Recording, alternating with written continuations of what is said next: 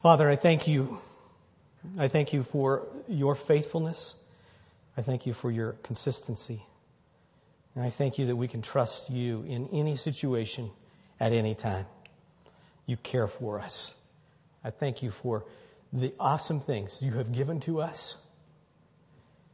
Father, remind us daily of your greatness, your goodness, and that you love us. In Christ's name, amen. One of the things that I wanted to do this morning was to make sure that you remember those veterans that served in Vietnam.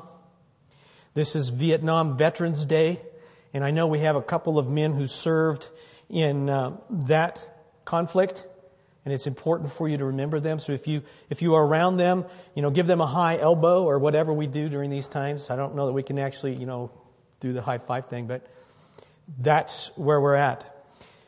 I wanted also this morning to share a little funny story that I have told some about a recent trip to Chicago. Because we're doing this technological thing, we live in such a technological time, and tech is all around us.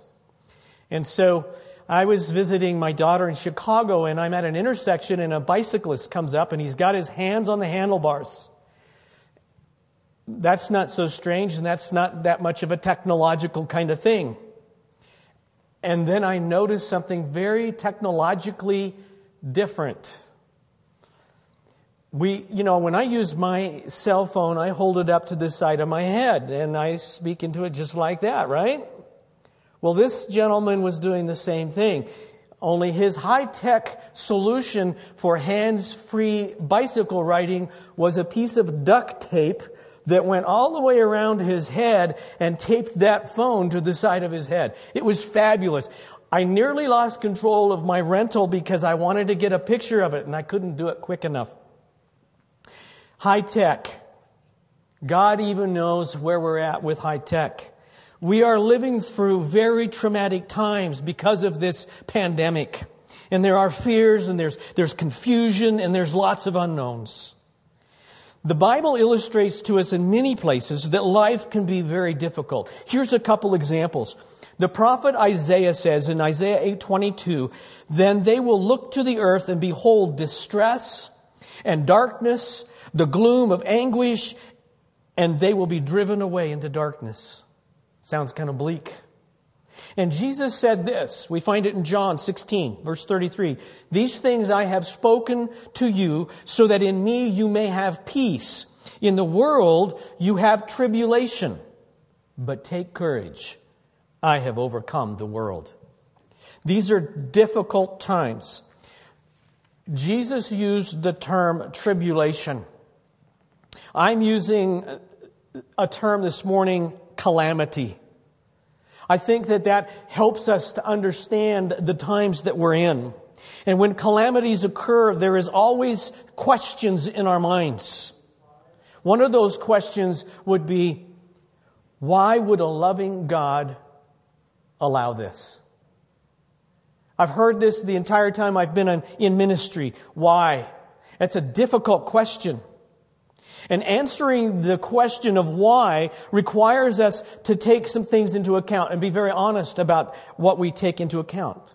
One of those, if not the most important one, is that God's nature cannot change. Everything about God remains exactly the same. And every attribute of God must be taken equally. One attribute is not greater than another. We can't look at God and think, "Oh, He is so loving," and lower His requirements for justice. It doesn't work that way. He is perfectly loving. At the exact time, He is perfectly executing His justice. And sometimes He demonstrates that by perfectly loving at exactly the same time He's demonstrating His wrath. God has a total understanding of everything possible. We have to take that into account if we're going to answer the question of why. He knows everything possible to be known, past, present, and future. He is not surprised by anything that happens. He controls and manages everything that exists. We struggle with that. That's hard for us to grasp. God is totally in control. Calamities of even this kind that we're in, it doesn't matter what kind the calamity might be, they remain within the framework of God's will. Nothing is out of His control. That brings up some difficult questions. Because does that mean that God does bad things? That could be a long set of sermons to investigate. What we need to understand this morning, and where I want us to focus, is that God is totally and completely in control. None of this pandemic has surprised Him. We also can look at the Word of God, especially in the Old Testament, and see that terrible events were very often and usually associated with judgment. And God would give words. He would speak to His prophets and give them a warning for the people. And He would call the people to repent. And when repentance did not occur, God's wrath would fall. And we would see terrible things, and people would describe them as a calamity, a traumatic thing happening. Another part of answering the question why is to remember that God is perfect in His holiness. He is perfectly just because of His holiness. And He will execute His judgment perfectly. When trials, tribulations, when calamities occur, we should realize God's absolute purity, perfection, and righteousness demands justice. But we also know that He's also perfectly loving and full of perfect grace and mercy. There are many ways that this answer to why can be pursued. There are several authors who have tried to answer the question, why do bad things happen to good people? And there's actually a very simple answer. There are no good people. That's the simple answer. And it's really the truth. There are no good people. We are all sinners. We don't measure up to God's standard of righteousness. Paul states this very clearly in Romans chapter 3, beginning in verse 9. What then? Are we better than they? Not at all. For we have already charged that both Jew and Greeks are all under sin. As it is written, there is none righteous, not even one. The reality is that humans are deeply flawed because of the sin nature passed down through all generations from Adam and Eve. Because of our inherited sin nature, we are incompatible with God's perfect nature. Humans are finite and cannot comprehend the incalculable, infinite complexities of the mind of God. And I might add that it isn't just that sin affects human beings. The sin of Adam and Eve affected all of creation as well. We look at a beautiful sunset, we look at a snowflake, we look at the animals and all the things that God has made, and we need to understand they are all affected by sin as well. In a way, everything, even though it's so glorious, is broken. There's no way humanly possible to understand the reason why God does what He does. And it's impossible for us to know the future. We might have a pretty good idea of what we're going to do this afternoon. I know that when I go home, I'm going to have lunch with my wife and my daughter. I think. But we don't really know. We have no way of knowing that. God already knows. God is infinitely complex. He tells us exactly what things are most important to know. Even though in His complexity and His total difference from us, He still gives to us information that we need to know. There's a psalm. I love this psalm because it helps us with this concept. I'm going to read to you Psalm 103. I thought some of just trying to break this down to make it shorter, but listen to this psalm and think about who God is and what He is doing. Bless the Lord, O my soul, and all that is within me. Bless His holy name. Bless the Lord, O my soul, and forget none of His benefits. Who pardons all your iniquities, who heals all your diseases, who redeems your life from the pit, who crowns you with loving kindness and compassion, who satisfies your years with good things, so that your youth is renewed like the eagle. The Lord performs righteous deeds and judgments for all who are oppressed. He made known His ways to Moses, His acts to the sons of Israel. The Lord is compassionate and gracious, slow to anger, abounding in loving kindness. He will not always strive with us, nor will He keep His anger forever. He has not dealt with us according to our sins, nor rewarded us according to our iniquities. For as high as the heavens are above the earth, so great is His loving kindness towards those who fear Him. As far as the east is from the west, so far has He removed our transgressions from us. Just as a father has compassion on his children, so the Lord has compassion on those who fear Him. For He Himself knows our frame. He is mindful that we are but dust.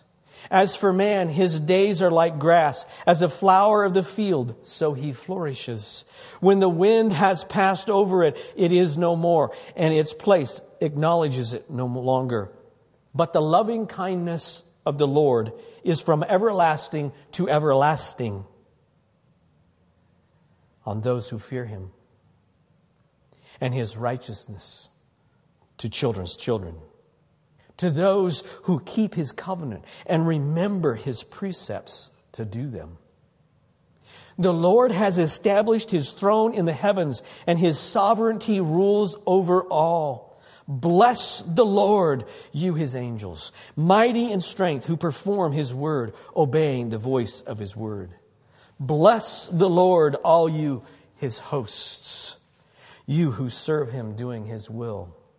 Bless the Lord, all you works of His, in all places of His dominion. Bless the Lord, O my soul. Thank you for your word, Father.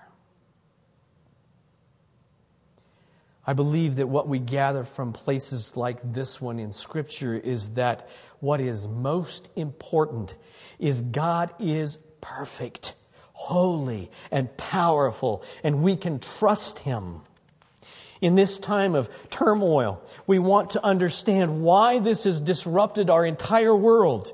But God says, I am greater than all this turmoil. I am in control, and understanding why is beyond your ability, and it's not something that you need to be concerned with. There are things that God wants us to know. There are some things that God wants us to have a very good and clear understanding about. What things are those? Well, here's a few. God wants us to know He works everything according to His will. Ephesians 1:11. Also, we have obtained an inheritance, having been predestined according to His purpose, who works all things after the counsel of His will. And Paul wrote in Romans 8:28, and we know that God causes all things to work together for good to those who love God, to those who are called according to His purpose. It's all God's. Everything in the universe is under His control and functions according to His will. God manages and controls absolutely everything. He is absolutely sovereign. And if you truly belong to Him, everything works to your good.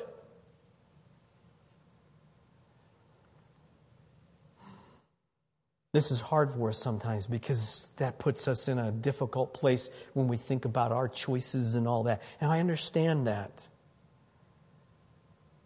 The reality is we cannot lessen who God is. We cannot diminish the fact about God. He is sovereign. The reality of this is that God doesn't need then to explain to us what He does. Are we okay with that? I mean, God really doesn't need to come to us and say, I just wanted to have you check this out. Are you okay if I do this? He doesn't need to do that. He's God. And He's totally sovereign. Another thing that God wants us to know is that everything is ultimately for His glory. Everything God does, everything that we would call His will, or everything that He allows within His will, ultimately comes to a place of bringing Him glory. He accomplishes all the things in our world for His glory. Everything is so that He receives the greatest glory. Ultimately, there isn't anything more important than God's glory. God also gives us some information about calamities and what He does with us in calamities. He does this in Scripture. One of the things that He does in calamities is that He tests our faith in Him. God already knows the faith in our hearts. He already knows exactly how much faith you have. So it's not that He's testing our faith so that He will know what our faith is. The test is so that we will know what our faith is. So that we have a way of evaluating honestly the faith that we have in our heart. As the coronavirus pandemic continues, we can evaluate our faith in a very unique way. This is scriptural. This is how God wants us to deal with calamities of any kind. How do we evaluate our faith in this? By recognizing how we rejoice in our circumstances. That's a tough one. That is hard for us to do. But we find this in a couple of different places. James is one of them. But I like this one this morning from 1 Peter chapter 1, verse 6. In this you greatly rejoice, even though now for a little while, if necessary, you have been distressed by various trials, so that the proof of your faith, being more precious than gold, which is perishable, even though tested by fire, may be found to result in praise and glory and honor at the revelation of Jesus Christ. If you're a believer in Jesus Christ, God is proving to you that you have faith that glorifies Him. He does that in calamities. Trials, calamities prove the validity of our faith. When we are the most comfortable in our circumstances, it is our fallen human nature to not trust God. God wants our whole heart. He wants all of us. Sometimes the calamities come into our life so that we recognize again as believers, it's all about Him. Another thing that God does in calamities is to humble us. And this is a little bit related to the first one. The severe test of a trial will cause believers to cry out to God for more strength. As we walk through any kind of calamity in our life, we call out to God, and sometimes it might be a simple prayer like I shared last week. Oh God, oh God, oh God. And sometimes we can be very real with God. I just don't know what to do. Help me. There have been times in my life where I've cried out to God and just said, God, forgive me for my lack of faith. Give me more faith. I need your help even in having faith. One of the examples that I've always cherished in the Word of God that helps me understand this concept is Paul's struggle with the thorn the thorn in his flesh. It's found in 2 Corinthians chapter 12. It's a good illustration for how God humbles us in trials. I'm going to begin in verse 7. 2 Corinthians 12. Because of the surpassing greatness of the revelations, for this reason, to keep me from exalting myself. There was given to me a thorn in the flesh, a messenger of Satan to torment me, to keep me from exalting myself. Concerning this, I implored the Lord 3 times that it might leave me. And He said to me, my grace is sufficient for you. For power is perfected in weakness. Most gladly, therefore, I will rather boast about my weaknesses, so that the power of Christ may dwell in me. It's not about my trouble. It's not about the calamity. It's about the greatness and the power and the sovereignty and the glory of God.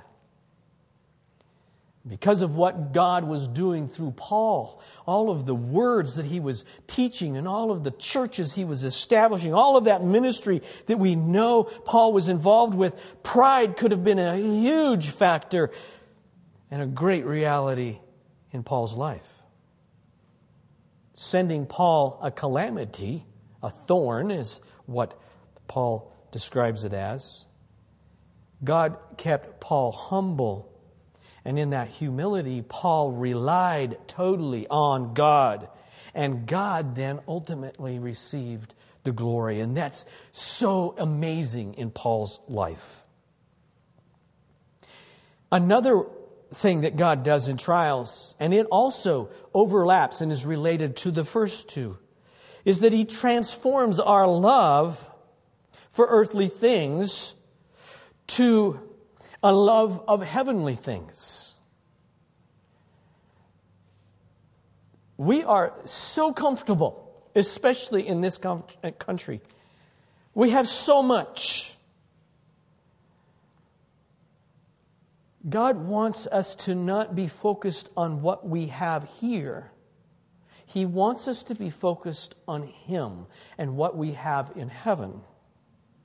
Paul writes this in Colossians chapter 3, verse 1, therefore, if you have been raised up with Christ, keep seeking the things above, where Christ is, seated at the right hand of God. As you go through this calamity of this pandemic, is that where your thinking is? Are you thinking heavenly? I'm thinking about the heavenly kingdom. Or are you thinking about whether or not you have enough toilet paper? That's kind of weird. We begin to reduce things down to what's most important. And the reality is, the things here on this planet, in this life, are not what's most important. We live in an extremely wealthy culture. It's easy for our life to be centered around earthly things. And I have to make sure that we understand, not all earthly things that I'm referring to are material things. Earthly things can include immorality, impurity, passion, evil desire, greed, along with anger, wrath, malice, slander, abusive speech, and lying. Those are earthly things. The Bible then also gives to us descriptions of what are heavenly things. Compassion, kindness, humility, gentleness, patience, bearing with one another, forgiving each other, just as the Lord forgave us in the first place. What God is doing is He's helping us, He's giving us strength and courage to give up our lust for the things of this world for more of Christ, for more of the things of heaven, to be focused on the kingdom of God. In Colossians 3, verse 16, Paul wrote, let the word of Christ richly dwell in you, with all wisdom, teaching and admonishing one another with psalms and hymns and spiritual songs, singing with thankfulness in your heart to God. This relates back to our first lesson that God has in a calamity. Can we rejoice in it? Can we sing? Can we praise God in the middle of this? Another thing that God does in calamities is to remind us and reinforce what we have coming, that heavenly future that He has promised. Think carefully about these words that Paul writes in 2 Corinthians chapter 4, beginning of verse 16. Therefore, we do not lose heart, but though our outer man is decaying, yet our inner man is being renewed day by day. For momentary, light affliction is producing for us an eternal weight of glory far beyond all comparison. While we look not at the things which are seen, but at the things which are not seen. For the things which are seen are temporal, but the things which are not seen are eternal. That's encouraging. The believer is to be focused on heaven, the things of God's kingdom, even while in the pain of troubles and calamities. How we respond to any trial is directly linked to our passion for eternal rewards in God's coming kingdom. God is in control. God never lies. His promises will come to pass. His kingdom will come, and as believers, we will be with Him for all of eternity. Wow. A few days of a pandemic don't come close to comparing. God uses calamities and trials then to change our focus from the world to the glorious life in God's presence in heaven. That's what He's promised us who believe. There's another thing that God does in calamities, and that is to reveal the truth about what we love. In difficult times, whatever the trial, whatever the calamity, what we really love, what's really deep inside of us that we care for, becomes apparent. A fantastic example of this is Abraham. Abraham was promised a son by God, and Isaac was to be that son of promise, and Isaac was deeply loved by his father. Abraham loved Isaac. But God asked Abraham to sacrifice Isaac. Do you remember that story? Genesis 22:10. Abraham stretched out his hand. He took the knife to slay his son. So Abraham has taken his greatest love and gone to the mountain that God called him to go to, and he makes an altar, and he lays his son upon the altar. And he raises the knife. Verse 11. But the angel of the Lord called to him from heaven and said, Abraham, Abraham. And he said, Here I am. He said, Do not stretch out your hand against the lad, and do nothing to him. For now I know that you fear God, since you have not withheld your son, your only son, from me. Even in the depth of love that Abraham had for his son Isaac, his love for God was greater. And his love for God is seen in his response, his obedience. It's demonstrated in his willingness to sacrifice his son. What you really love becomes clear when you are in the greatest distress. Believers rejoice in trials because we trust God and know He is working things for His purpose and glory. And ultimately, that means if we're believers and in Him, that's for our good. I want to finish with one other thing that God does in times of trial. And that is that He enables and motivates us to help others. As believers in particular, we are God's hands and feet here on the earth. He leaves us here for a purpose. We're to be His help to others. We are to help people through calamities. In 2 Corinthians chapter 1, verse 4, Paul says, "Who comforts us in all our afflictions, so that we will be able to comfort those who are in any affliction with the comfort which we ourselves are comforted by God." God gives us comfort. God gives us His kingdom. God gives us everything. Our response is to then go out into the world as His hands and feet and comfort those who are struggling. When calamities separate us from our comfortable lives, we can see more easily the plight of others and the discomfort that some are in. The question that this raises for us is, do we love ourselves or do we love God and other people? If we love other people, then we're demonstrating our love for God. We as believers are to be shining lights in all the darkness, confusion, and anxiety of these days.